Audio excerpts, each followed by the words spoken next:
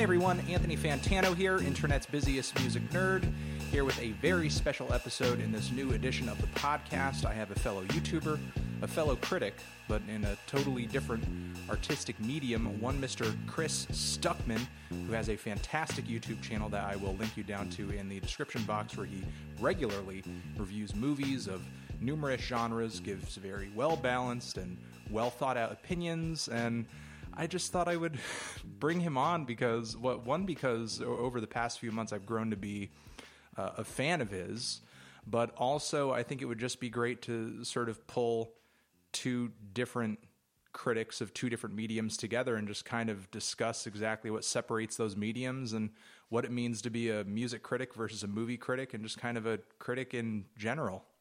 Well, thank you, man, for having me on. I appreciate that, and I'm flattered that you enjoy my videos. That's very kind of you. Thank you so much. I do. I mean, I thought that in your videos, you just come off real passionate. You come off knowledgeable, and I mean, though you don't try to portray this false idea that I think a lot of critics try to that they know everything. Right.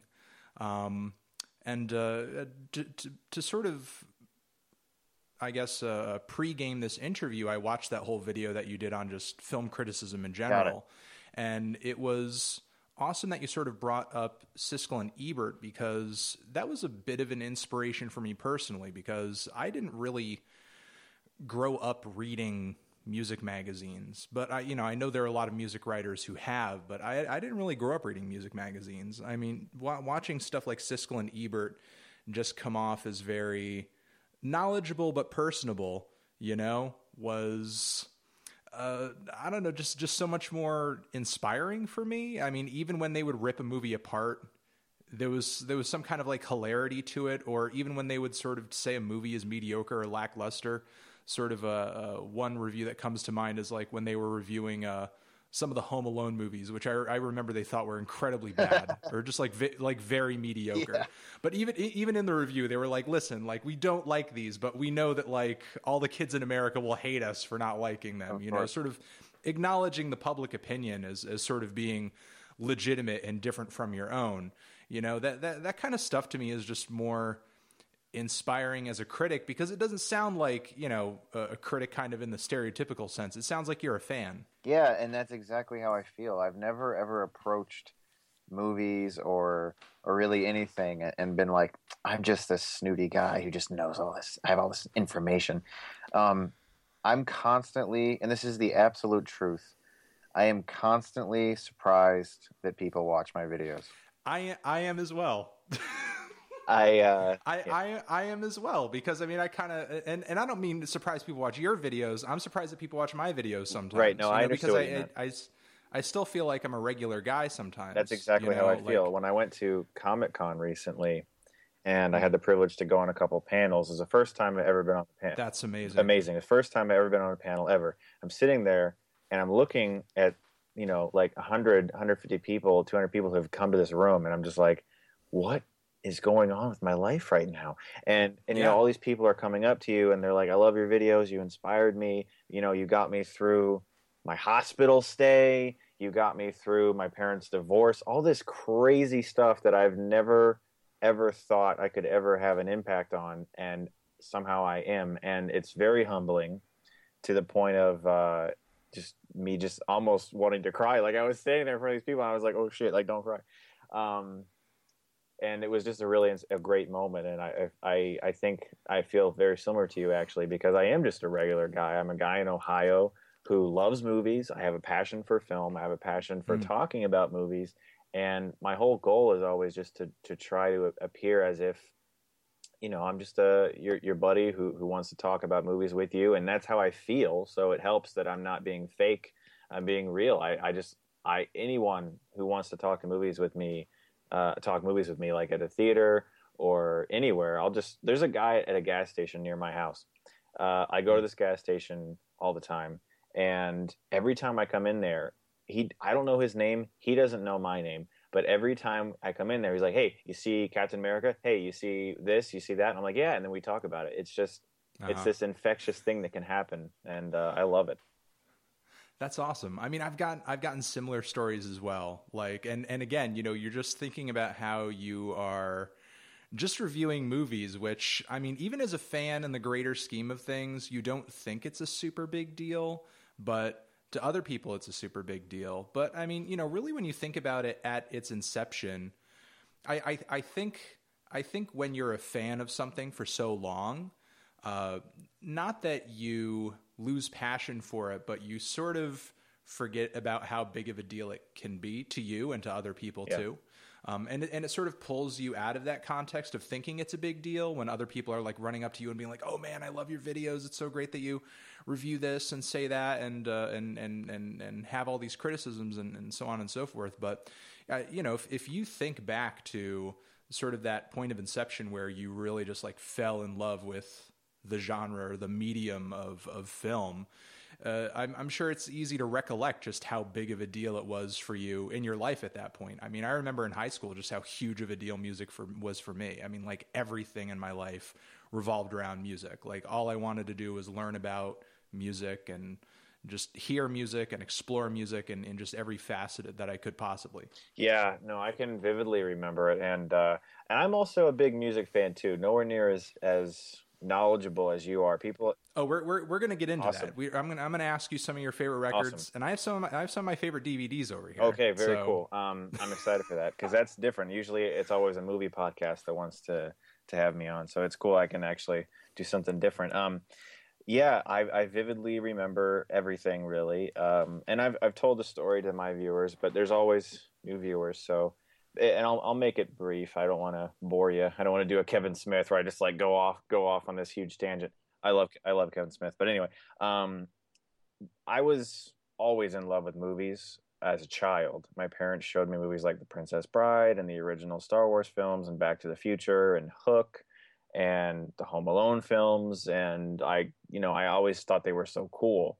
And I remember having the eyes of innocence and being so naive to think that I was peering into some sort of world in which this exists.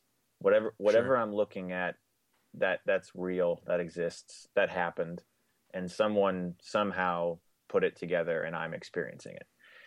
And then, When we were younger, that was a very vivid time for sure, film.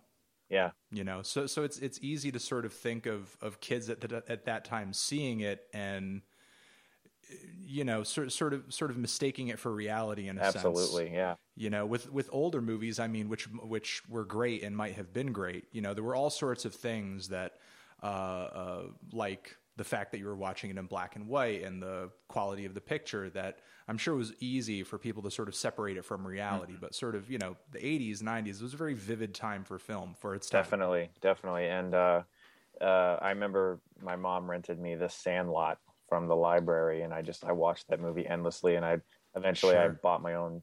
Well, my parents bought it for me, but yeah, it wasn't until I was about 13 or 14 that I really started to become aware of the idea that movies could be made by a group of people, and that there was somebody involved with the production, and that there were all these various people who sat down and actually assembled this film, and that I could do that too if I put my mind to it. So yeah, I saw this film called Signs, directed by M. Night Shyamalan, and I loved it, and it inspired me to want to get my own camera, and I begged my mom to get me a camera. We weren't dirt poor, but we certainly didn't have much money, and she let me buy a reasonably priced camera, and it spent most of my teenage years being used with my friends. Tons of short films, hundreds really. I still have them all saved.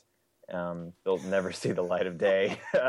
I had them all on these. I had like 4 or 5 VHS tapes of them, which I've since transferred to DVD so that I could preserve them. Just, for my own sake. And one day when I'm 55 or something, and I'll be like, here's one of them. Laugh at me. I spent my whole teenage years just obsessing over studying film, and not just, watching a lot of movies. I mean, hardcore studying film. And people, my sister talks to me a lot. She's like, you sound like a frickin' computer when you're talking about movies. I'm like, what do you mean? And she's like, you're just spouting out all of this information. Where does this come from? And I'm like, it's just in my head. Years of studying. And so I was just out to dinner last night with one of my good friends and my wife, and we were sitting down at the table. And I think at this point, I can't remember how it came up, but I think at this point I've reviewed upwards of like maybe 1,000 records. And I said to them, here's my phone. Go on my YouTube channel, find any review that I did, and I'll remember the score I gave it. Yeah, definitely. Absolutely. and they were just like asking me random records that I reviewed. I'm like, oh yeah, that was pretty good. I gave that a 7, or something. Yeah. And it's weird how when you're passionate about something, you don't even really need to think about remembering it. You just automatically You're so it. right. And I can do the same thing as well. You name any movie, I can probably name the grade. Also, this is the freaky one. And there's no way I can prove this, but it's true. If you tell me any film that I saw in theaters, save for when I was, like maybe, less than 13 years old, I can remember where I was sitting. Like in what row? Yes, not like row 8, not like row A, row 8, seat 8. I can remember like the position in the theater, like I was back left that time, or I was back right that time. And I apologize if you hear a lawnmower. Some guy outside just started mowing the lawn. Yeah, that's fine. But well, what's interesting about that is that's not to say that that's an easy thing to recollect, but sort of thinking of how much you obsess over this medium, sort of your first impact of seeing that movie in the theater. I'm sure a lot of your memory is guided by sort of the angle you were looking at the screen from. You're exactly right. You know, so the fact of that, I'm sure, exactly, you're pulling right from your mind. Okay, so I mean, I remember seeing the film sort of in this way, so I must have been sitting here. You got it. Nuts. I can't even remember who I was with. I'm serious. Like, I have a vivid memory of seeing Bringing Down the House with Steve Martin and Queen Latifah with an older lady who was family friends, and she took me to the movie theater, and her name was great. I forgot her name. See, I can't remember her name, but I remember like who she was. I remember she had a problem looking at lights. She wore a lot of sunglasses. So yeah. Anyway. Yeah, I mean, just like you when I was a kid, I mean, I never had that point where I obsessed over film in the same way that you have, which is exactly why when people say, hey, Anthony, we really love your reviews. Are you ever going to do movie reviews? Like that's the moment that I'm just in my head.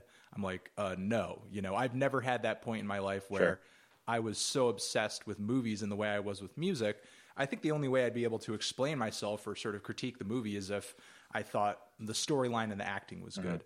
When I watch your stuff, you're talking about like camera angles and all sorts of things that, and sort of some of the interesting ways that directors will sort of portray a whole scene without cutting anywhere, just by moving the camera in a few ways, which is stuff that I don't necessarily notice on my, really any view of a movie, because that's not really my prime focus, because that's not anything I've really sort of obsessed over. But still, like you as a kid, I remember seeing movies and thinking of them as being this really cool alternative world that I really wanted to be in or be involved in. Exactly. As a kid, I remember loving the shit out of Ghostbusters. Loved Ghostbusters. Loved Honey, I Shrunk the Kids. Right.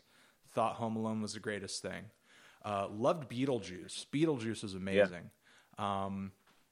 Just these movies that brought these really weird alternative worlds to the forefront. And even as a kid, I mean, I liked some weird horror movie stuff too. And in high school, I did kind of get obsessed with, just really bad horror movies, because, that stuff that's just like so bad it's good. And oddly enough, sort of weird drug-themed movies as well. Though as a kid in high school, I wouldn't go anywhere near drugs. Yeah. Like I wouldn't, but I was completely infatuated with like Fear and Loathing in Las Vegas. I thought that was like the coolest thing. Yeah, my ex-girlfriend loved that movie so much. She would show it to me all the time. It was interesting sort of listening to the Hunter S. Thompson commentary, where he was talking about the scenes that Terry Gilliam was pulling together. And then in the midst of doing the scenes and sort of visualizing them, Terry had admitted to Hunter that he had never done like these drugs that he's talking about doing throughout the film. And so he was just like, completely working from imagination as to what these trips and what these situations would look and be Interesting. Like. But yeah, just I had this point where I was just really obsessed with these drug movies and sort of these bad horror movies like Jack Frost. Oh my God. That movie where the snowman comes alive and kills people. Now, those are amazing. Which Jack Frost horror movie? The actual horror movie or the Michael Keaton Jack Frost? Yeah, that which is also a horror movie in its own right. Exactly. But well, speaking of Michael Keaton.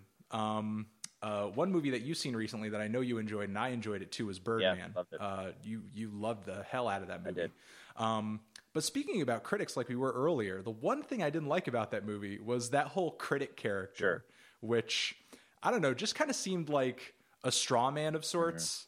Mm-hmm. Like not that critics don't have their flaws or don't deserve their criticisms, but it kind of seemed like they were criticizing an effigy of a critic in the movie. Like they put together the most dislikable critic to shit all over, and then it was like, well, of course, of course I have to agree with you when your portrayal of the critic is that. Yeah, I mean, I don't even like that person. No, of course, and they're most critics that I've ever met are really just people who are really passionate about movies. But I can tell you, and of course, I will never name names. I have met some film critics where I have left talking to them, and I've said to myself, why do they review movies? Like, what do they actually enjoy this? Because I went to this screening one time, and it's no one that anyone on the internet would know. I'm saying it's not anyone that anyone on the internet would know. It's a small time critic here in Ohio who is kind of like me. He's just kind of a normal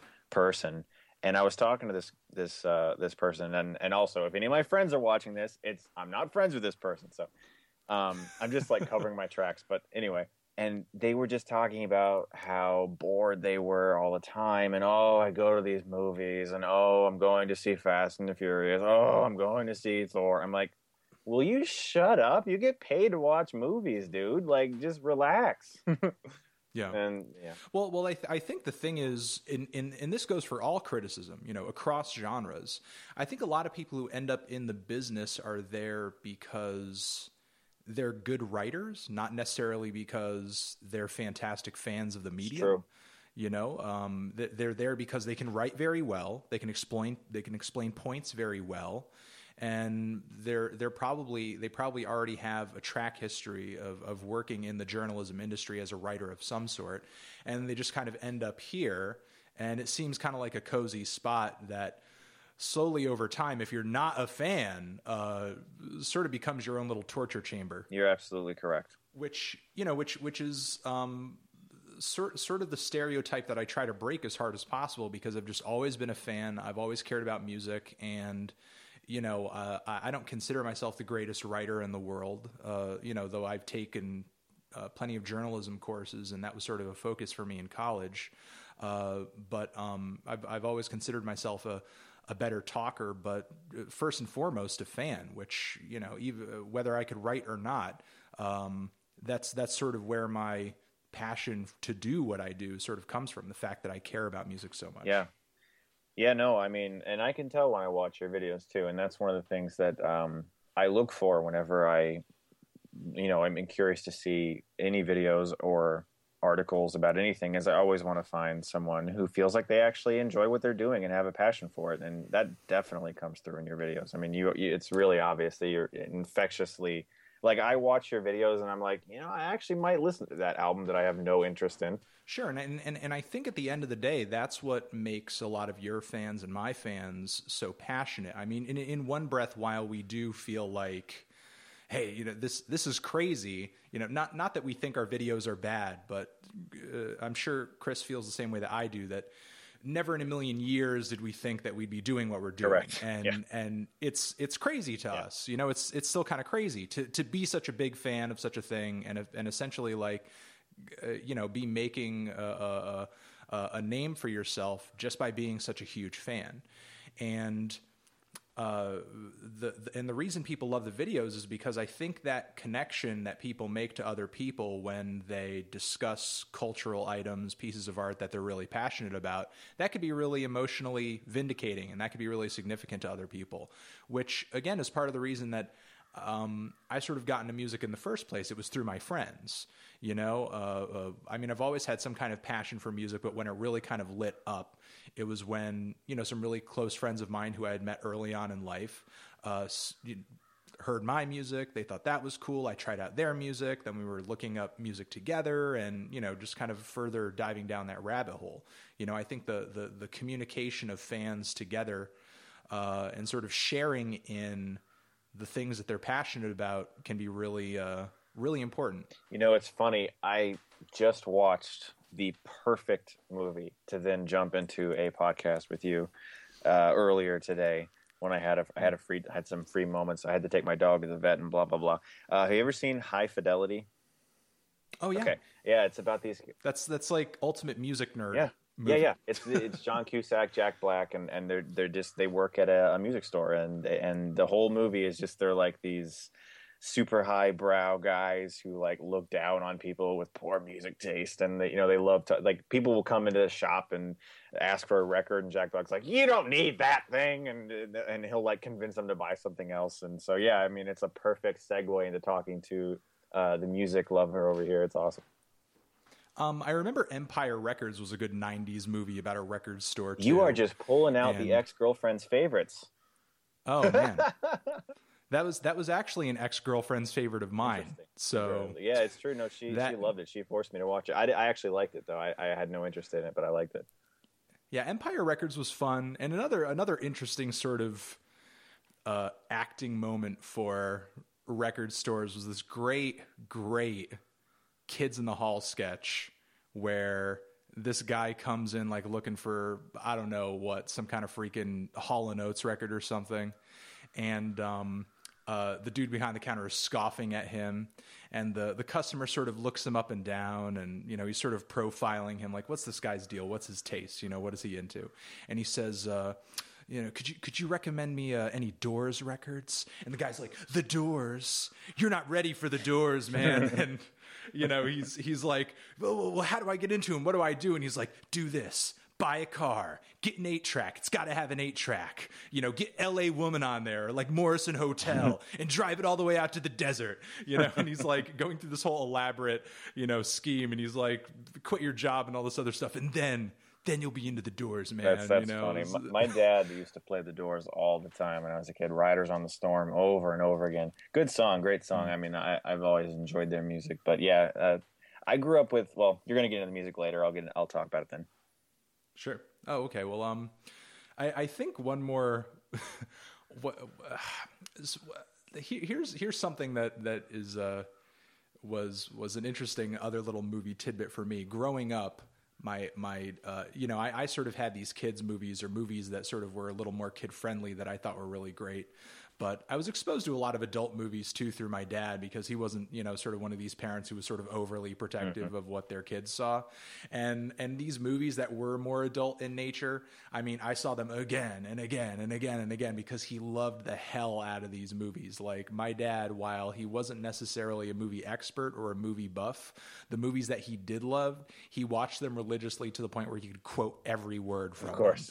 So I remember growing up, I can't tell you how many times I watched the movie Predator. Oh my God. I thought you were going to say Predator. I kid you not. I thought you were going to say Predator. Dude, my dad he's still a big man today.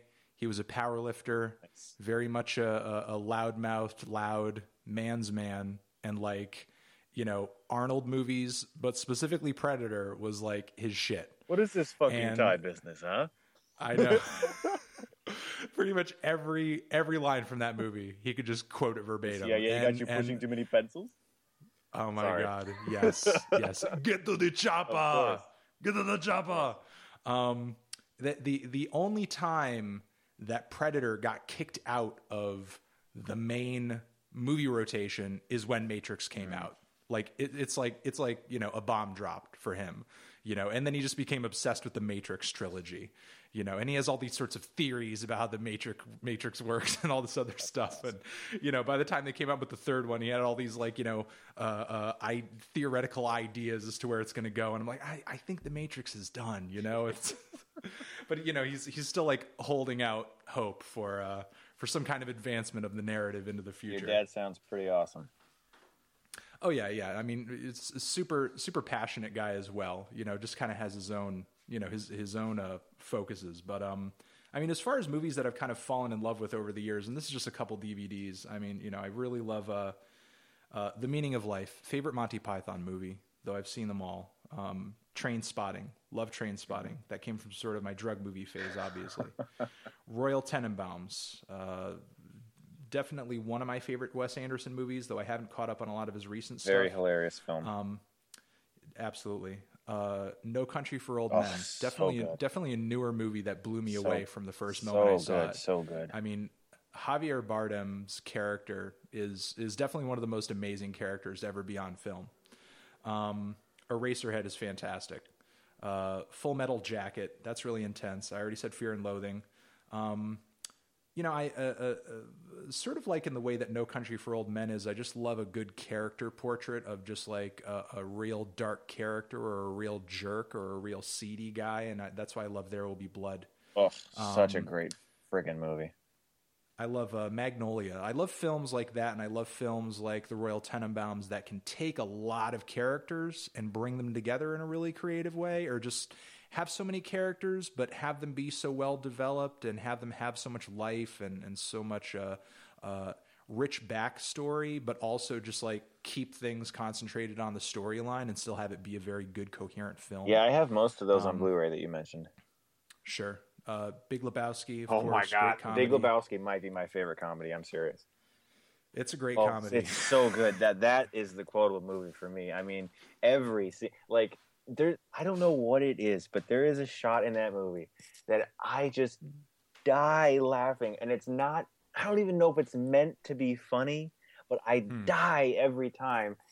Jeff Goldblum's in his car and friggin' CCR comes on and he starts banging the roof, down, down, down, looking out my back door, and he's just, I don't know why, it kills me. It's so funny. It's like exactly what my dad did whenever CCR came on. It was just, it perfectly encapsulated that.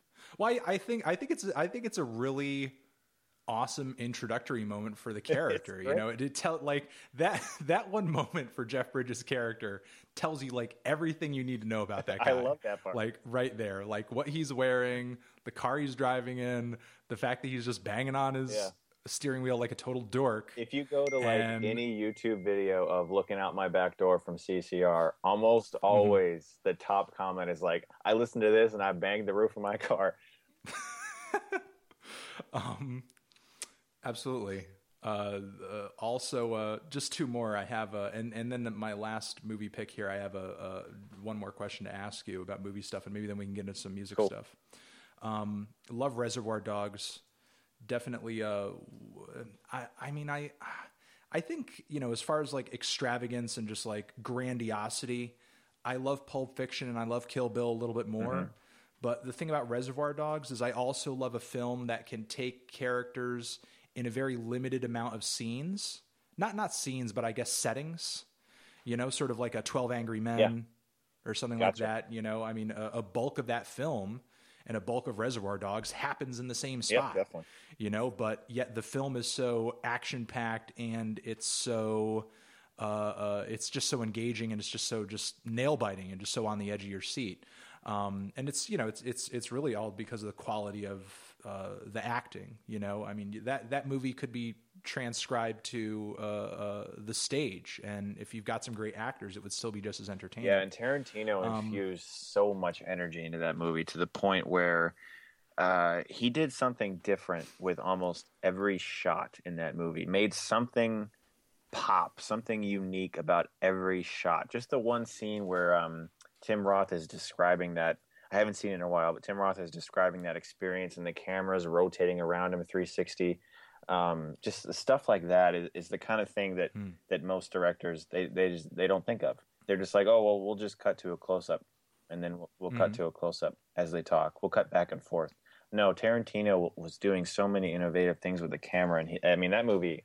Obviously, I was young when it came out, but I've since done a lot of research about its explosion and how it affected people, and it was huge for him. Yeah, absolutely. It was his breakout film. I mean, it really gave him a name. And I think that the last film I have over here is Jim Jarmusch's Night on Earth. Haven't seen it. Haven't seen it. Well, sort of going into that, generally, and I know you sort of review some films of this style, but mostly, sort of larger films that your average Joe could catch in the theater if they make the point to. Sort of where's your focus, or where's your priority, or just your general opinion when it comes to just independent movies, independent films, and just sort of the more off the beaten path sort of stuff? It's a great question. It gives me a chance to answer that, because I get that a lot. Not living in LA or New York, it's automatically more difficult for me to. Yeah, that stuff's not sitting outside your front door. It's automatically more difficult for me to locate these films. Gratefully, in the past year, a really awesome theater has opened nearby my place called the Nightlight, and it's dedicated to bringing independent films to my area. So normally I have to drive to Cleveland, which is about a 40-minute drive for me, to see some of these smaller films. Now, the other issue is that a lot of these smaller films, no one wants to watch these videos, and it's the honest truth. I might drive an hour to see a film that I might not have much interest in, and maybe I think the film is okay, and I review it, and it's a small film, and it gets a certain amount of views, and then let's say a Batman v Superman trailer drops and people are begging me to talk about it, so I do, and it gets quadruple, 5, 6, 7 times the views that the indie film that I drove an hour to see and sat in a theater for 2-3 hours even. And so it's sort of like a priority time thing, but the real answer is that I have a passion for movies. Doesn't matter if it's big or not. I do actually review a lot of indie films. It's just nowhere near as many as I can. And a lot of that, like I said, is due to the area. But yeah, I try to cover anime, which no one else on YouTube.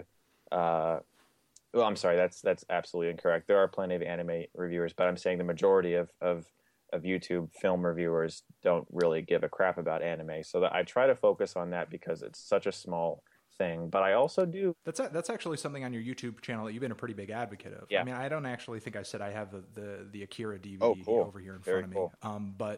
But yeah, you've been pretty defensive of anime on your YouTube channel, and sort of talking about its significance in film history, just in general. Yeah, definitely, and that's something that I've tried to make people become aware of, because so often anime is viewed as the thing where the girls have the big boobs or whatever, or it's the childlike thing, Pokemon.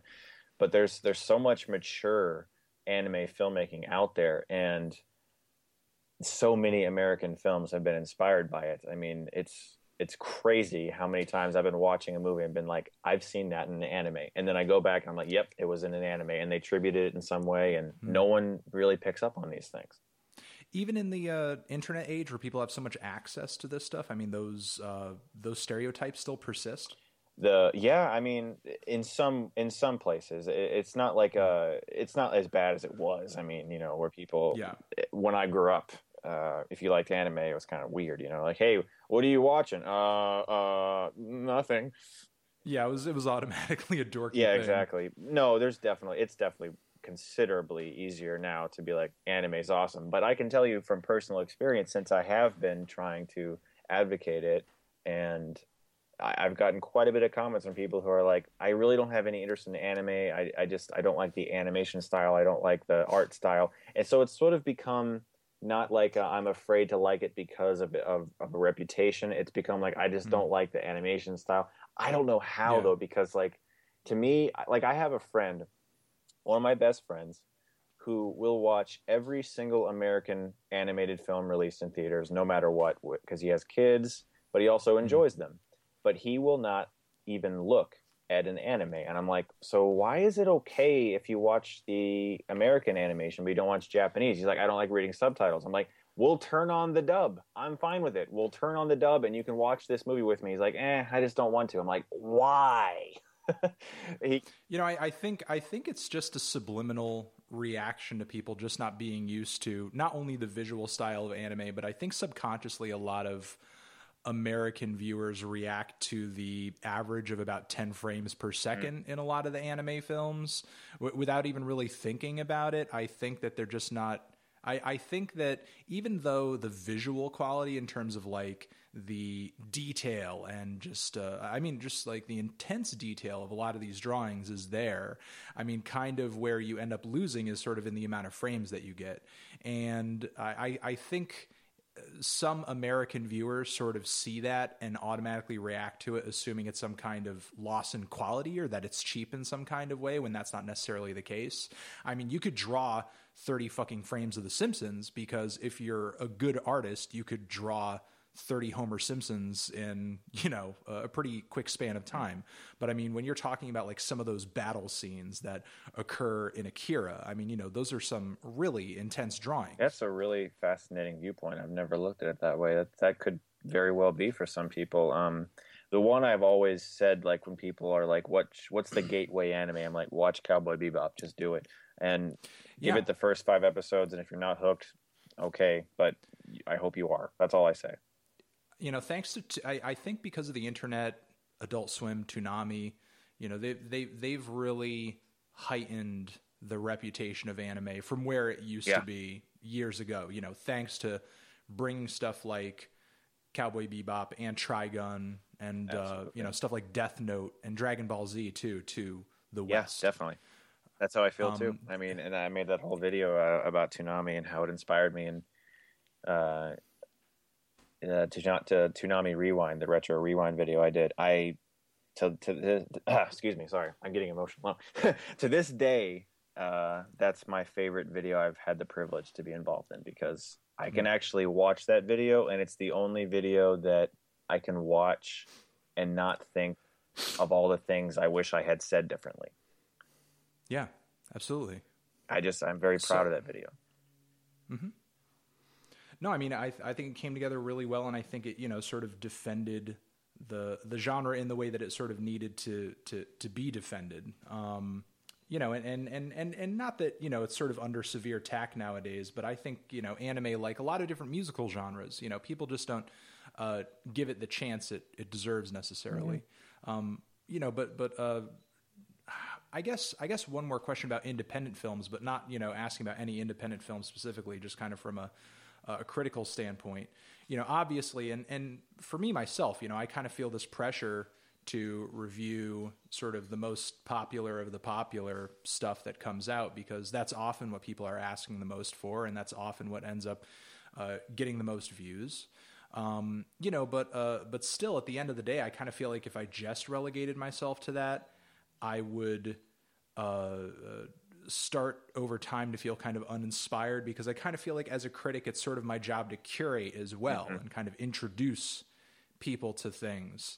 And I kind of feel like independent music, underground stuff, is one of the most important ways to do that, to sort of shine a light onto things that people aren't necessarily focusing on. Yeah, I agree. I actually generally tend to prefer independent music over the more popular stuff, but I do try to cover indie films. I mean, I'm obviously not doing as much as some, but like recently I did the Death of Superman Lives documentary. I wasn't even really released in a wide release at all. I picked up the Blu-ray at Comic-Con. I did Dope. When Marnie was there. One of the things I'm doing right now is, and I'm really loving it, and I'm really surprised that people are actually enjoying it as much as I was hoping they would, is I'm reviewing films that are leading up to like a release that's coming out, like a film series, or maybe I'll pick a director and review his films. And it's giving me a chance to actually kind of build my catalog of reviews. Because if you go to rogerebert.com and search a movie, odds are he reviewed it. If you go to my YouTube channel and search a movie, maybe I reviewed it. And I don't want it to be like that. I want to have like a gigantic catalog of movie reviews. And so I'm really enjoying doing that. Yo, me too, dude. But just like album reviews, obviously. Right. Do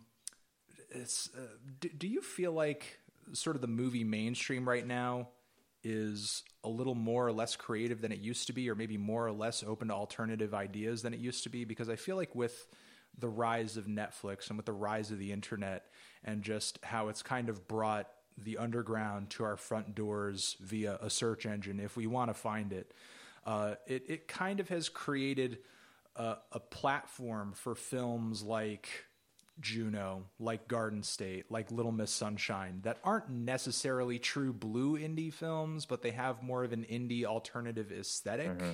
And while maybe it might not be as gritty as some of those hardcore indie films, like a movie like Antichrist or something like that, it definitely puts the idea out there, or at least makes things in the mainstream feel a little more balanced. Like we don't necessarily need to appeal to the lowest common denominator all the time. We can actually put out a film like Juno and Little Miss Sunshine and it can be successful sort of in its own right. Absolutely. And like you said, a lot of it has to do with the fact that we now have so many options with how we view films. And for instance, in August, Crouching Tiger, Hidden Dragon 2 is going to be the first, as far as I know, the first film released in theaters and same day on Netflix. And so we're entering this new world of possibilities. And this is one of the things I've actually has drawn me more to TV shows, is the fact that I can binge watch on Netflix or whatever. Like I watched Daredevil and I loved it.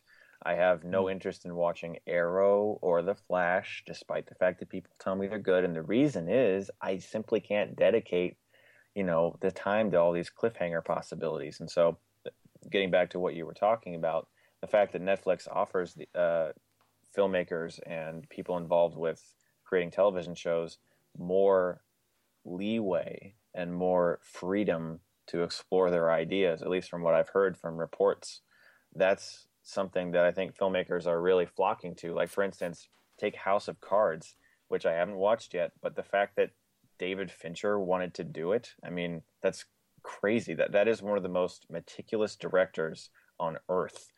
The fact that he made a Netflix show, and directed the pilot and I think a couple episodes, is great. I mean, that speaks worlds about the freedom they're giving artists. So I think that, to answer your question, Hollywood is very bogged down in what works and what gives them returns on their investments.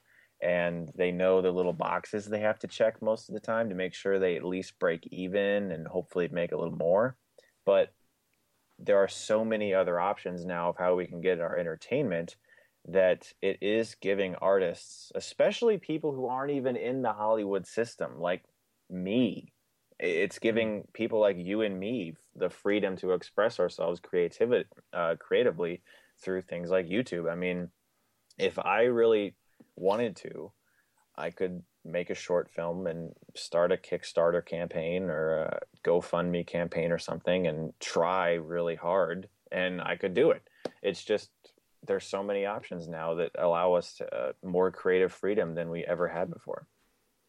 Yeah, I mean, I think the internet has kind of given us a little bit of accountability in the fact that, I mean, stuff has to actually kind of be sort of good now, because you can't just go from the fact that you promoted the movie really well or you promoted the album really well and people went out and bought it and these are the sales and it's over. I mean, people are going to hear the record and see the movie and then they're going to take to online immediately and be like, this is great. This sucks. Exactly. And, it's because of that actual passion that people have for projects. I mean, once the internet allowed people to pirate music, allowed people to buy single songs on iTunes, allowed people to vent their expressions and their negative opinions about whatever records online.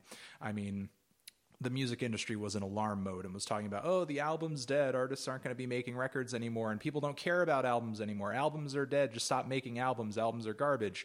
And then meanwhile, you have something like this Kendrick Lamar record that just dropped earlier this year, To Pimp a Butterfly, which has been like across, despite the fact that it's a hip hop record, it's been, you know, a crossover hit across young people of numerous musical tastes because of its story, because of its musical palette, because of just how in depth the record is. And in the midst of this culture that critics and people who are just like culture writers are constantly saying that, oh, people don't have an attention span anymore, you know, and then you're handing them this almost hour-long album, and most people coming across it are celebrating and saying it's one of the greatest hip-hop records of all time, if not one of the greatest modern records of our era. I think says something. You know, I think people have the attention span if you hand them something worth paying attention to. Yeah, no, I feel the same way, and I think that's a humongous misconception in regards to the way, whether it's a studio exec or a record company is looking at something. People tend to be cynical about how someone is going to perceive something they've created, and it's just a natural human inclination. You know, people won't like this. Why? I just don't. I don't know. People won't like it because of this and because of that. And like you said, if an artist really puts his or her mind to it, they can create something that's captivating. If you have talent and if you're actually good at what you do, you can create something, whether it's long or short, and it can be captivating. I mean, you know, say what you will about Interstellar. The movie's almost 3 hours long, but I was captivated from opening to ending.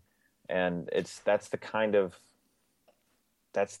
thing that Hollywood or record companies need. They need people who can tell interesting stories through song or movie and actually captivate their audience, because there's this huge demand for having to make back a certain amount of money, and all these worries, and like I said, all these little boxes that have to be checked to make sure it fits into this thing or fits into that thing. And I think that's really the death of creativity. I think I think the industry, whether it be movie or whether it be music, is going to continue to subsist on these kind of quick hits where they can just, you know, make a movie for relatively cheap off of a basic idea that they could just make a bit of a profit off of. But I mean, the studios have to be more open to the bigger ideas that they might be taking a bit of a risk on, because the thing is, it's movies like that end up sort of being those big cultural historical markers. Mm-hmm. You know, like Kendrick's new record, like Interstellar 2, which my wife is a huge movie buff, and especially when it comes to sci-fi stuff. So she was head over heels for the idea of that film before we even got into the theater. And she loved it from beginning to end. She thought it was amazing. Cool. And, you know, I thought some of the acting was just okay, mm-hmm. but I mean, just the whole concept of the movie and the way they played out sort of the idea of Matthew McConaughey just like getting caught in this alternate dimension and trying to sort of guide events from behind the scenes in a way in this other dimension was really great. It was really mm-hmm. cool. And I think I think that really, even if the movie, in your opinion, is it good or is it bad? I think it's grand ideas like that are going to inspire directors into the future. You got it. Though, you know, I did see not too much recently this short little college film project festival thing at a local theater, and there was a complete lack of buddy comedies there, which I thought was really really disappointing. So, you know, I think I think, you know, while independent and grand ideas are good, we still need to be open to the buddy comedy. Of course. Well. I mean, you got to have a Lethal Weapon every here and there. Absolutely. So, going into some music stuff. I mean, with how movie and film obsessed you are, sort of what kind of role in your life does music play, and kind of what records have stuck with you over the years? So, I am not a person who says this is my favorite genre of music, similar to movies. Sure. I like all different types. There's really only a couple genres I can't stand. That would be country music and like hardcore rap. Like hardcore, you know rap. What I mean? Like, you know, how hardcore are we? Like going? when every other word is a cuss word. Okay, so like super super foul mouthed Yeah, stuff. it's like I lose the artistry. Mm-hmm. I the artistry fades, and all I hear is the overuse of language. Not a big heavy metal guy, but I Mm-hmm. do love rock. I like many different types of pop music. I like classical music. I listen to classical in the car quite often. Um, I love, surprise, surprise, movie scores. I will listen to Yeah, plenty of those. For many years, I have. Um, yeah, I mean, my favorite album of all time is Michael Jackson's Thriller. that's a great record. It's a common choice. I know it's nothing crazy or different. It's like my favorite movie is Transformers. Um, no, No, I would say saying Michael Jackson's Thriller is your favorite movie is kind of like saying it's more like saying Terminator 2 is your favorite okay, movie. okay. Well, yeah, Like, okay, it's a common film, but it's an amazing fucking yeah. film. It's my favorite You know, album. Billie Jean is my favorite song of all time. it's an amazing song. I've listened to it. Some of my favorite songs rip off that song in some kind of way. Yeah, I mean, tons of songs have taken the beats from it and sampled it in various ways. But no, Absolutely. I love that song. And a little secret for you, uh, when I was a teenager, I became very obsessed with the Billie Jean routine, the live dance routine, Mm-hmm. and Dude, when my wife was a kid, she was Michael Jackson obsessed as okay, well, and knew all the okay. moves and all that Well, stuff. I spent about 3 or 4 years teaching myself how to do it, and I've performed it at a few talent shows and stuff, and That's I perfect. I know the whole thing like from getting. And I'm not just a cursory like glance of it. Like and this is the one thing I can actually speak prideful about. I fucking can do the Billie Jean routine perfectly, and I'm not. I'm being completely serious. Like I can. Dude, video or it didn't happen. Just video. YouTube video. Dude, I come know. on. We you're on YouTube, I'm on YouTube. We know how we make Yeah. money. If you did that, you'd probably get 1 million I views. probably would, but the issue is Billie Jean's a copyrighted song, so that Dude, just do it totally silent. yeah. Just totally silent. To like a click track. Yeah, I'll be like, hey guys, You know? you provide the Billie Jean track, and put it over the video if you want. Here's me dancing. Absolutely. Just like give them a signal as to when to start the Yeah, track. exactly.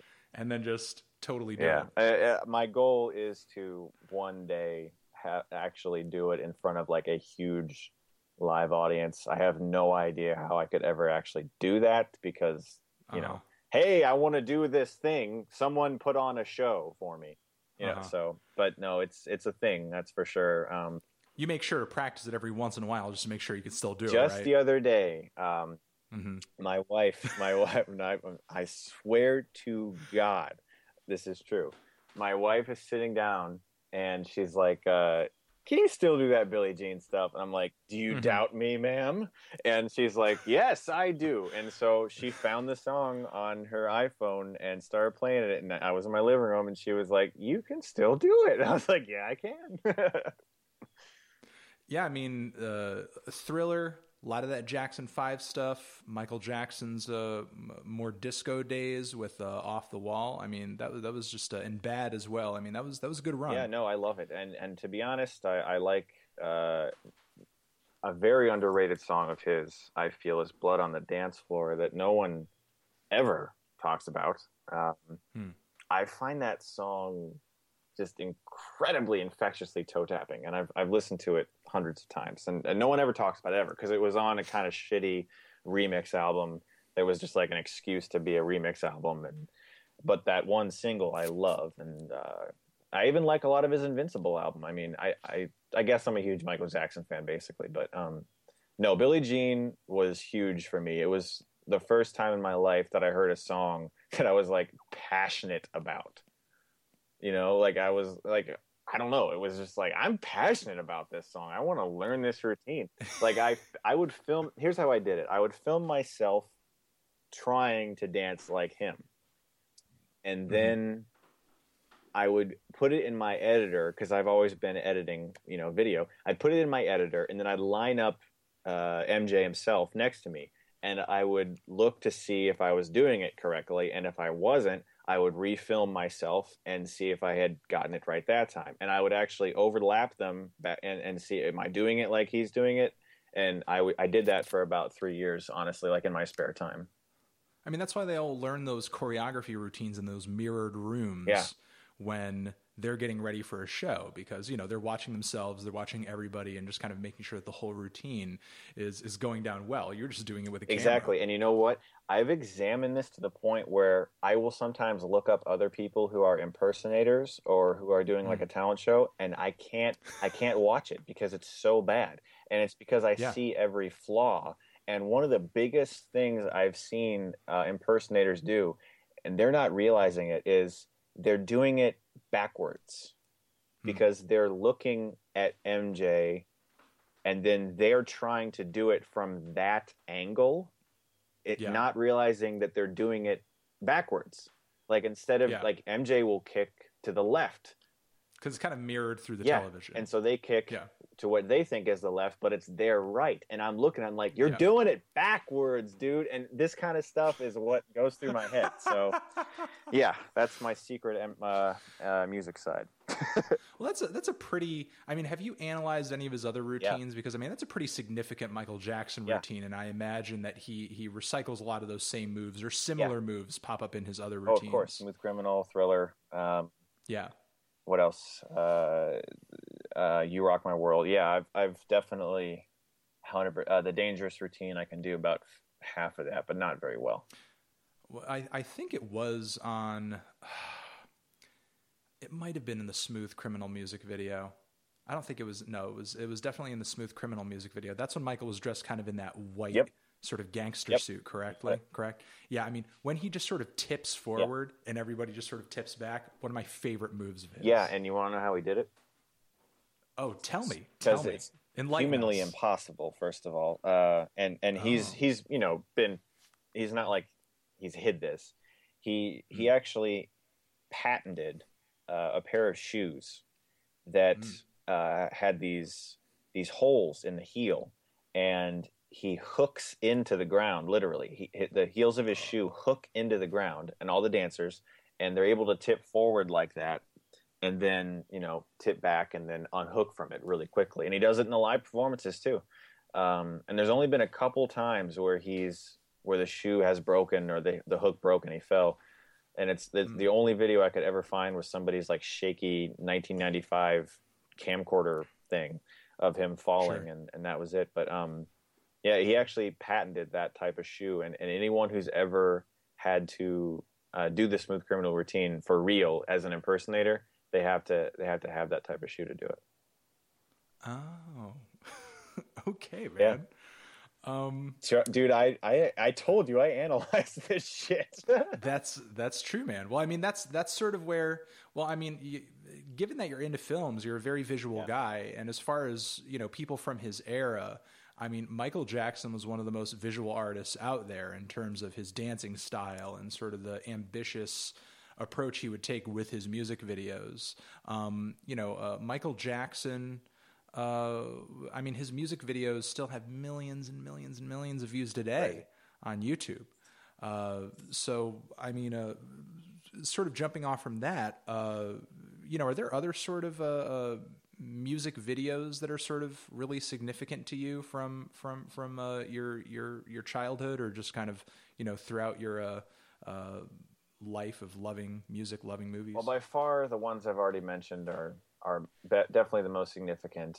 I don't know about music videos, and the reason is because so often, I think this is why I liked MJ so much, is because so often music videos are so standard, just very similar, slow-mo shots of a pretty girl walking around and a guy is singing about her and maybe she's picking a flower.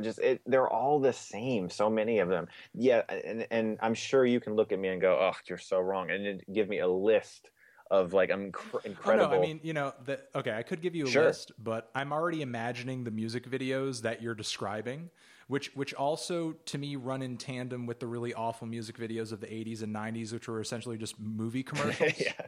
where it would just be like cuts of the band, like, kind of just lip syncing their songs spliced together with clips from the movie that they ended up on the soundtrack of some crappy romantic comedy or something. Yeah.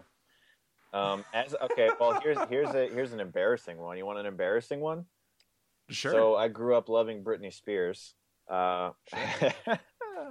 I had a picture of her in my locker in 6th grade because 6th grade, she's the hottest girl on earth, and everyone wanted to be with Britney Spears. So,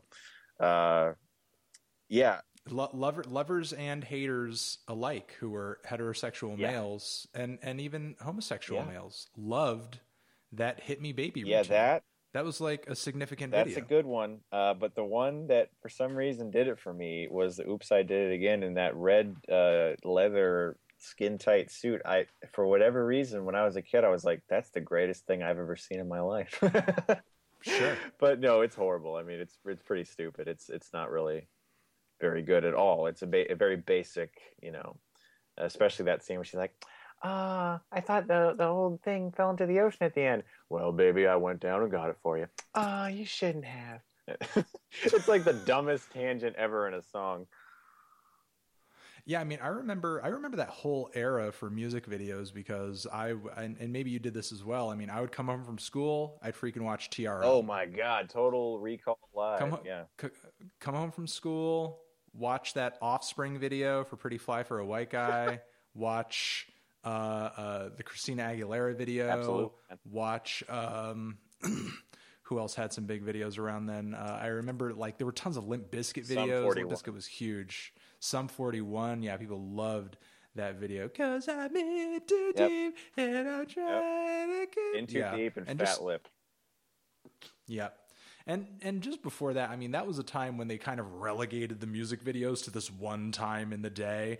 I mean, even before that, when they were just playing music videos all day, 9 Inch Nails, the videos for their stuff. I remember when I was a kid, and I liked horror movies at the time, but the Closer video gave me nightmares. Like, the Closer video would freak me out. Like, there was something super dark about that Closer video. Absolutely. And just to clarify, I totally messed up. I called TRL Total Recall Live. It was Total Request Live. My bad. Yes. Total Request Live. But hey, man, Total Recall, you're a movie guy. Yeah, it was an easy mistake. My apologies. I'll see you at the party, Richter. It's a lot of Arnold movies, man. A lot of Arnold movies. No, I grew up in the time period that I'm most well versed in regards to music is obviously when I was a teen. So, because that's when everyone was doing everyone in my school would. I vividly remember I was a huge unpopular nerd in school. Like I had like a couple friends, and all of my actual friends that were like my best friends were from like people my family knew, and I had just grown up with them, and they didn't go to my school. So anyway, at school, I vividly remember the day in which I was most popular was when we had home ec class, and it was like a party day or something. Like we were going to have food and candy. It was just like the greatest day ever. And I brought in my black boombox, this little boombox that I had, because back then people carried around boomboxes. Dude, I could not wait to get a boombox. Of course. When I was a kid, and I had just a little Sony stereo that played tapes. Yep. And yeah, man, I couldn't wait to get my hands on one when I was a kid. I brought in a cassette tape, and it wasn't an official cassette tape. It was like a blank cassette tape that I had listened to the radio and recorded my favorite songs onto. I would wait by the radio, wait for the I could hear, oh, they're about to play, record, and then I would, and so I actually have in my head like memorized sort of like the audio transitions between songs of like a guy going, and that was Smash Mouth's All Star, okay, and then like going into the next song. So yeah, I brought in my cassette tape and I played Smash Mouth's All Star, and the entire class started dancing, and it was like I think it was '99 maybe when that came out. And yeah, that's exactly when it came out. So yeah, I sound like an old fucker right now, but and everyone was dancing. I was like, I'm the most popular kid in school. I brought All Star. I'm the best. And yeah, I mean, that was like the best day of my life when I was a kid. And so yeah, I've and you want to know like the greatest arc to this is my first date with my wife. We went to a screening of Hotel Transylvania. And I remember I was like, I'm going to impress this girl. I get into these movies for free. It's going to be awesome. She's going to think I'm the greatest. And we saw Hotel Transylvania and we had a good time. And on the way home, we were playing music and All Star came on. And she just kind of started mumbling the lines. And I was like, I'm going to follow along. And I started kind of singing. And then I swear, this is like the most cliched thing that could have possibly happened in the universe, but we both started singing All Star at the top of our lungs. Sure. And it was great. I was like, this girl's pretty awesome. And now we're married. So, and of course we had it at our wedding, and it wasn't our dance song, but it was in our wedding playlist. So yeah, it was like a strange arc brought to you by Smash Mouth. All Stars a pretty significant song to me for a few different reasons.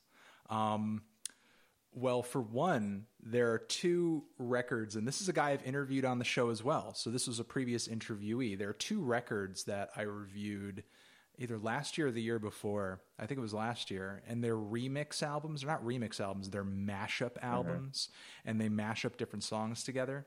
And he came out with two of them, and they're kind of sister albums. And the first one is called Mouth Sounds. And there's maybe like 17 or 20 tracks on it. And while not every track features a Smash Mouth mashup, most of the tracks do. Mm-hmm. And most of the songs that he mashes up with Smash Mouth, he mashes up with the song All Star. So you're hearing All Star's vocals thrown on top of John Lennon's Imagine, on top of, like, he throws the lyrics to Walking on the Sun on top of Daft Punk's Better, Harder, Faster, Stronger. That's interesting. And have you know the band Modest Mouse? Yeah. Correct? You've heard the song Float On? Maybe if you were to play it, I'd probably recognize it. Sort of, completely unbeknownst to me, but he figured it out, and he found out the lyrics to All Star, with absolutely almost no alteration to the words and the instrumental to Float On from Modest Mouse, fit together and sync together perfectly. Wow. Like it's almost as if they were meant to be together. And what's pretty funny is I've DJ'd a couple times, and I often will play this track to a crowd of maybe sort of snooty indie types who at first will hear the Modest Mouse song, which is easily one of the most, recognizable and hit indie pop songs of all time. Was a really significant record for its time because, up until that point, it was kind of weird for a band that kind of had this long running indie status to break out onto the charts and really crack into mainstream culture in some kind of significant way.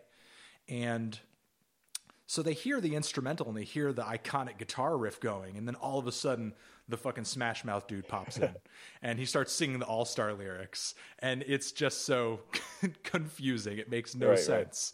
Right. And I remember the one time I did a bunch of speaking engagements in Australia, and when I did play some music down there to a bar, the people got kind of caught off guard once the Smash Mouth lyrics started playing, but everybody started screaming them at the top of their lungs. That's hilarious. And it was pretty amazing. And also when I do these speaking engagements, I'll do a bit of a comedy routine where I will do a deep lyrical analysis of that song, talking about how motivational it is, and and a bunch of other things, just really diving into the philosophy of all. So you got a bit of a social experiment going on there. Yeah, and it's pretty interesting to sort of see people's reactions, and and it's funny because that song, not that everybody likes it, but everybody knows it. It's just so ubiquitous. Yeah, definitely. And as a result, I can just sort of say, okay, I'm going to do a deep lyrical analysis of All Star, and immediately the whole room just starts laughing. Because, not only is that a song everybody knows for whatever reason, despite what kind of musical background you come from, but it's not a song anybody ever thinks deeply about,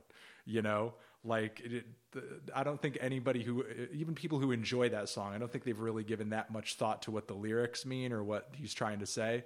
And not that the song is saying anything ultra deep, but, sometimes it's funny to just sort of treat something, with like this really high level of importance, like it's saying something super highfalutin when it's really right, not. right.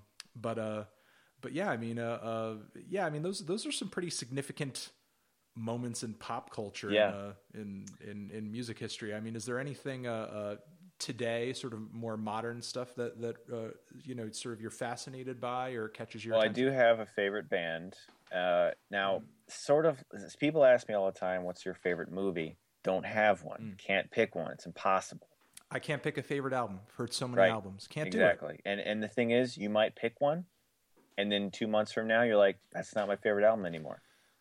It'll be totally Yeah. different. I mean, the only time I could do something like that is if somebody's like, okay, like what's your favorite punk record from whatever year? Yeah. Exactly. And then like there I could be like, okay, Right. I could tell you then sort That's of. why I can do best and worst movies of the year, because then I can shrink it down to a restriction of some kind. So, Sure. but I do have a favorite band, and as of right now, and as of pretty much the past few years, it's Daft Punk. I love Daft Punk. I've liked everything that they've put out. They got me through my recent trip to LA again. I've been to LA 3 times this year, and so it was back and forth a lot, and I was like, I don't want to go. I had to get on the plane, blah blah blah, and I have their whole discography, and I was just like, I mean, Discovery and Homework, two of the most important dance music records ever. And I remember when I was in high school and I was really super into punk music with this buddy of mine who was just as into punk music as me. We started, and this was like during the days of Napster. Oh my God. We started downloading songs from Homework, and we thought it was like the coolest thing. Napster and LimeWire. Let's see. Yeah. I'm not and I don't know if you know, but they actually started off as kind of like this punk twee band. Really? Yeah, named Darlin. Interesting. And they pulled the term Daft Punk from a negative review somebody gave of their song. I knew that. The review said it was like a Daft Punky something. Well, I mean, if you actually listen to the song, I mean, it really is not a good song. That got reviewed, and I could sort of see, like, honestly, like I would have to agree with the reviewer, but I loved that they took it and they turned it around, and they ended up making a completely different style of music. I'm not a huge fan of Human After All, the album. That's the rough spot. Yeah. That's the rough spot. And once I did some research about it, I realized, like, yeah, they only worked on it for a few weeks. Like I read into it, and they said they dedicated like 6 weeks to creating a new album, and I was like, a month and a couple weeks, that's it? So between that and Random Access Memories, which I personally think is a fucking masterpiece of an album, it's a great they album. spent like a ton of years. Like I was like, that's what you guys need to do if you're gonna, and they made what is probably their best album, in my opinion. So, but yeah, let's see, Harder, Better, Faster, Stronger. It's interesting that you love that record, because I mean, in a way, it is very movie like. Yeah, no, it's very cinematic. It tells a story. It like I can listen, kind of like a story of just electronic and dance music in general. Yeah, but I mean, like I can listen to that album, and it's so different from all their other things. I can't believe I forgot to mention this. I'm a huge jazz fan. I love jazz, and I'm not like hipster jazz. Like go to a club and snap my fingers. I really okay. Like what passes for? Okay, just name a couple jazz records you like or jazz players. My favorite person who's ever done any type of jazz is not a jazz musician. Her name is Yoko Kanno. She's a Japanese composer for anime. Oh, yeah. She did. I mean, those Cowboy Bebop songs are amazing. Oh my God, yes. But she also did Kids on the Slope, which is an anime film about a jazz trio band, and she worked with all the a pianist or a pianist, whatever you want to say, and a drummer to create some really great stuff. But yeah, I love old fashioned Miles Davis. One of my favorite film soundtracks of all time, and I don't know if you've ever heard it, but check out, if you haven't, Michael Mann's Collateral. It has The Roots. It's got Groove Armada, the Class Brothers, all these like great slow jam music. I love that stuff. Like it's relaxing to me. I see city nightlife brimming with orange street lights in my head and cars going by, and I can hear it. Just like I feel like I'm in a beautiful city when I hear amazing jazz music. And yeah, I've always had a very soft spot for it. I just want to, I don't want to have to extend the podcast any further than it Go has ahead, to. man. I'm good. Just love to recommend a ton of records. No, go ahead. I'm good. I got plenty of time. If you want to, let me close out. Let me recommend a few records to you that are recent, and you please recommend me a few movies that are recent that you're head over heels for. Let me get a thing to write on here so I can. Yeah, absolutely. Oh wow, No, I'll actually pay attention. I will take this into deep consideration. Okay, I have a Sharpie and a pad right now in front. Well, I have my very old-fashioned notes app on my iPhone. Okay, there you go. A little more new school than me. All right, so just based off of what you just sort of recommended, I would recommend to you, not that I've loved everything that this artist has done.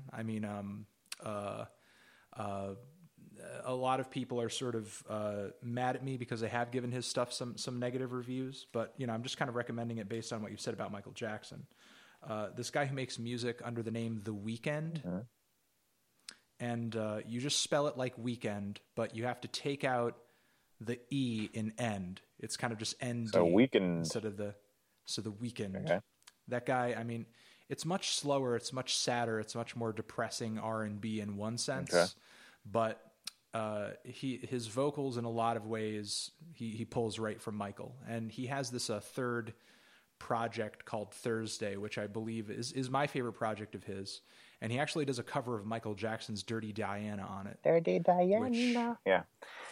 Which isn't too bad, so definitely try him I'm out. a big R&B fan too. I grew up loving Boyz II Men, and I had that Boyz II Men tape too, man. Yeah, I had. And TLC. One of my favorite songs on one of their albums is not a single. It's actually a B-side song. It's called You Know. Mm-hmm. Check it out sometime. Okay. Given your love of jazz, I'm going to give you a mountain of jazz right here. This new record called The Epic from the saxophonist, composer, this band leader. His name is Kamasi Washington. And it's a triple album, but it's kind of like three separate albums together. Like each record has a great intro track, has a great outro track. Don't feel like you need to listen to all the records at once. Slowly digest each one. Just treat it as if you've been handed three different albums and you're going to get around to the next two when you do, But that is an amazing jazz album, which is very diverse. Everything from the hard bop stuff to just smoother stuff to vocal jazz and funk jazz. And there's a really amazing cover on there of Claire de Lune. Oh, nice. Which they did a really amazing jazz rendition of that on the third disc, which I honestly just got a chill at my spine just thinking about that track because of how good it is. And two more. If you're looking for some R&B that's newer, that has a very interesting kind of alternative direction to it. This singer by the name of FKA Twigs has this record out by the name of LP1, and it's easily the most progressive, oddball R&B record I've ever heard. But she's got such a great voice, and the instrumentals are just really crazy, detailed and modern. I'm trying to think of like a film that just has a really strange, abstract, modern aesthetic that you could liken this record to, but there's not really anything that I could think of. It's kind of impressionistic. No, you got me. You know why? Because you've got me down. You definitely understand. Because in here in my notes, I kid you not, I was at a record store the other day, and Mm, I said, "What is this song?" And it was I have it right here, LP1, written nice. down already in my notes. So definitely check that out. And then finally another jazz record, but it's a really cool modern approach involving electronic music and a bit of influence from hip hop and editing as well. But Flying Lotus's new record. Do you know him at all? Definitely heard the name. He's a great producer, electronic music producer, Coltrane relative, Okay. and he works with people like Herbie Hancock on this new record of his, and more modern players like this fantastic virtuoso bassist by the name of Thundercat. And his new record, again, it's titled "You're Dead, You're Dead," and that album is freaking amazing. And there are some people. If you go into that record into the features list and on the musicians list, you could individually look up a lot of those musicians and see that they have amazing records too. Like Thundercat, who's all over that record, has great music. Kendrick Lamar, who's featured on that record, has great music. So don't hesitate to sort of look up the people that he works with on that record Cool. too. I definitely will. I got to ask you a quick question, musical related.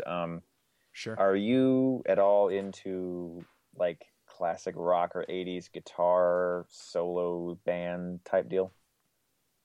I think so. Yeah. I mean, what Okay. band, in your opinion, sort of fits So that bill? there's a song that in a band that I feel is very underrated, and a musical artist in general. His name is Mark Knopfler, uh, Hmm. lead singer of Dire Straits in the '80s, Okay. and he did a song called "Sultans of Swing."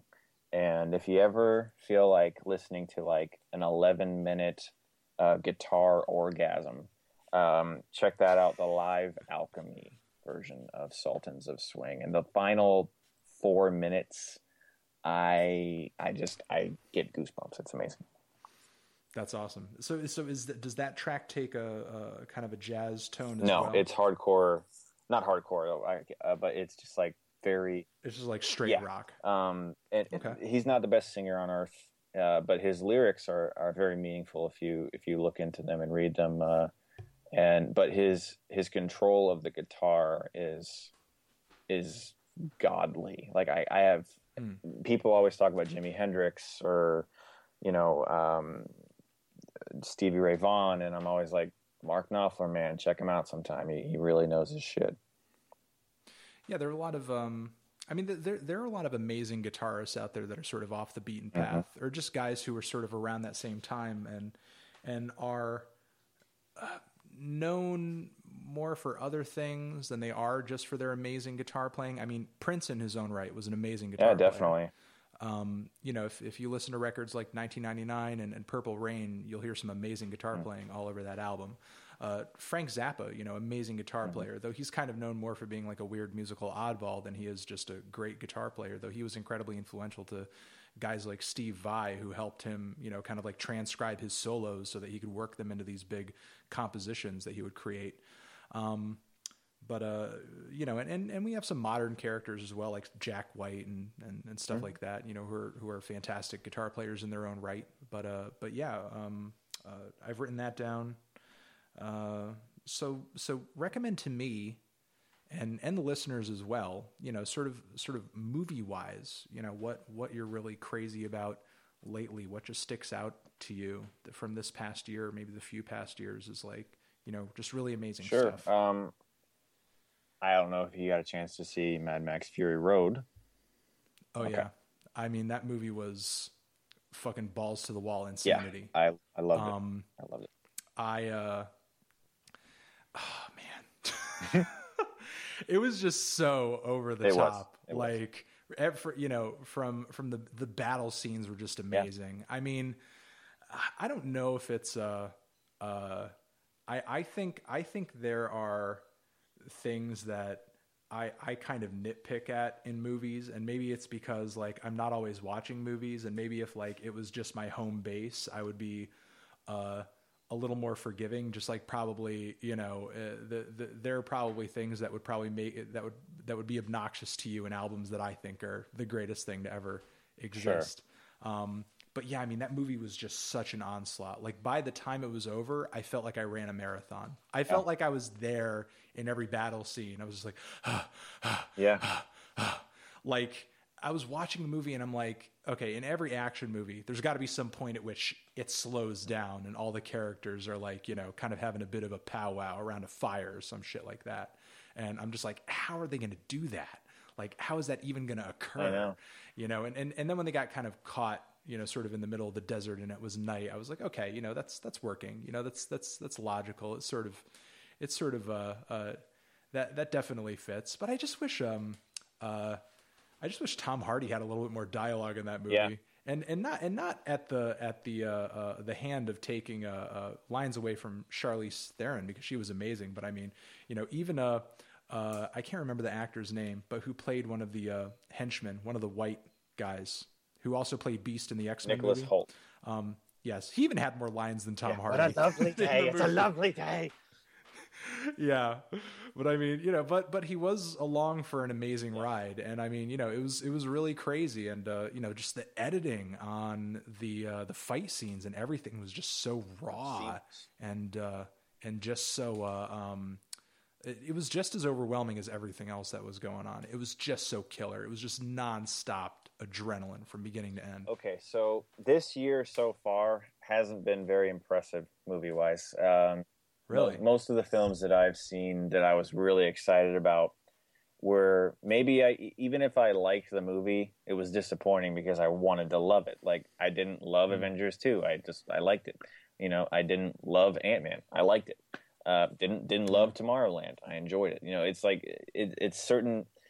I suppose a movie that's come out this year that I thought was pretty impressive that not a lot of people have talked about is called Predestination, and it's with Ethan Hawke and Sarah Snook. Sarah Snook was from Australia, and she is going places. She was amazing. Haven't posted my review for it yet because I just saw it, but Southpaw, really liked it. Yeah, how was really that? Liked it. Yes. Really?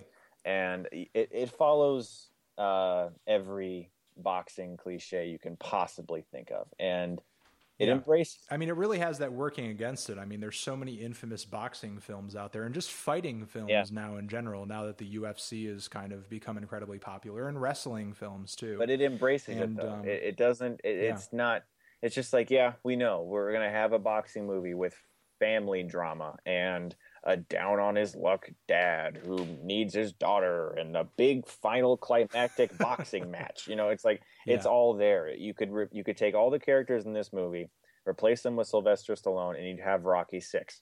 And that's what it is. But it's so well acted and so uniquely directed by Antoine Fuqua, who made Training Day. And he brought a really gritty realism to the movie, and Gyllenhaal is, of course, he's been knocking it out of the park in every movie lately, and he's magnificent in the role. But I gotta say, I mean, great acting can really elevate an okay script, you know. I mean, because if it's convincing, you know, I mean, that was my favorite thing about Birdman, that it all just felt so convincing. Yeah, and I gotta say, though, I mean, everybody's acting was so intense. The most surprising part of Southpaw is his daughter. This little girl, man, I'm not exaggerating. She is worthy of a Best Supporting Actress nomination. She was just fucking phenomenal. Like, I believed every word out of her mouth, and she couldn't have been more than 8 or 9. She was great. So this year, I'm still kind of waiting for, except for Fury Road, and I loved when Marnie was there, Studio Ghibli's Possible last film, which is sad, but I loved that movie. Inside Out was very good. But speaking of last year, give you a couple things. Did you have a chance to... Before you say that really quick, what did you think of Dope? Was Dope good? Did Dope turn out I good? like Dope a lot.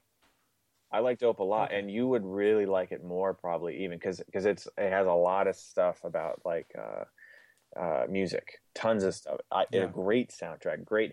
Yeah, I've heard. I've been meaning to sort of make the time to watch it. Great hip-hop soundtrack.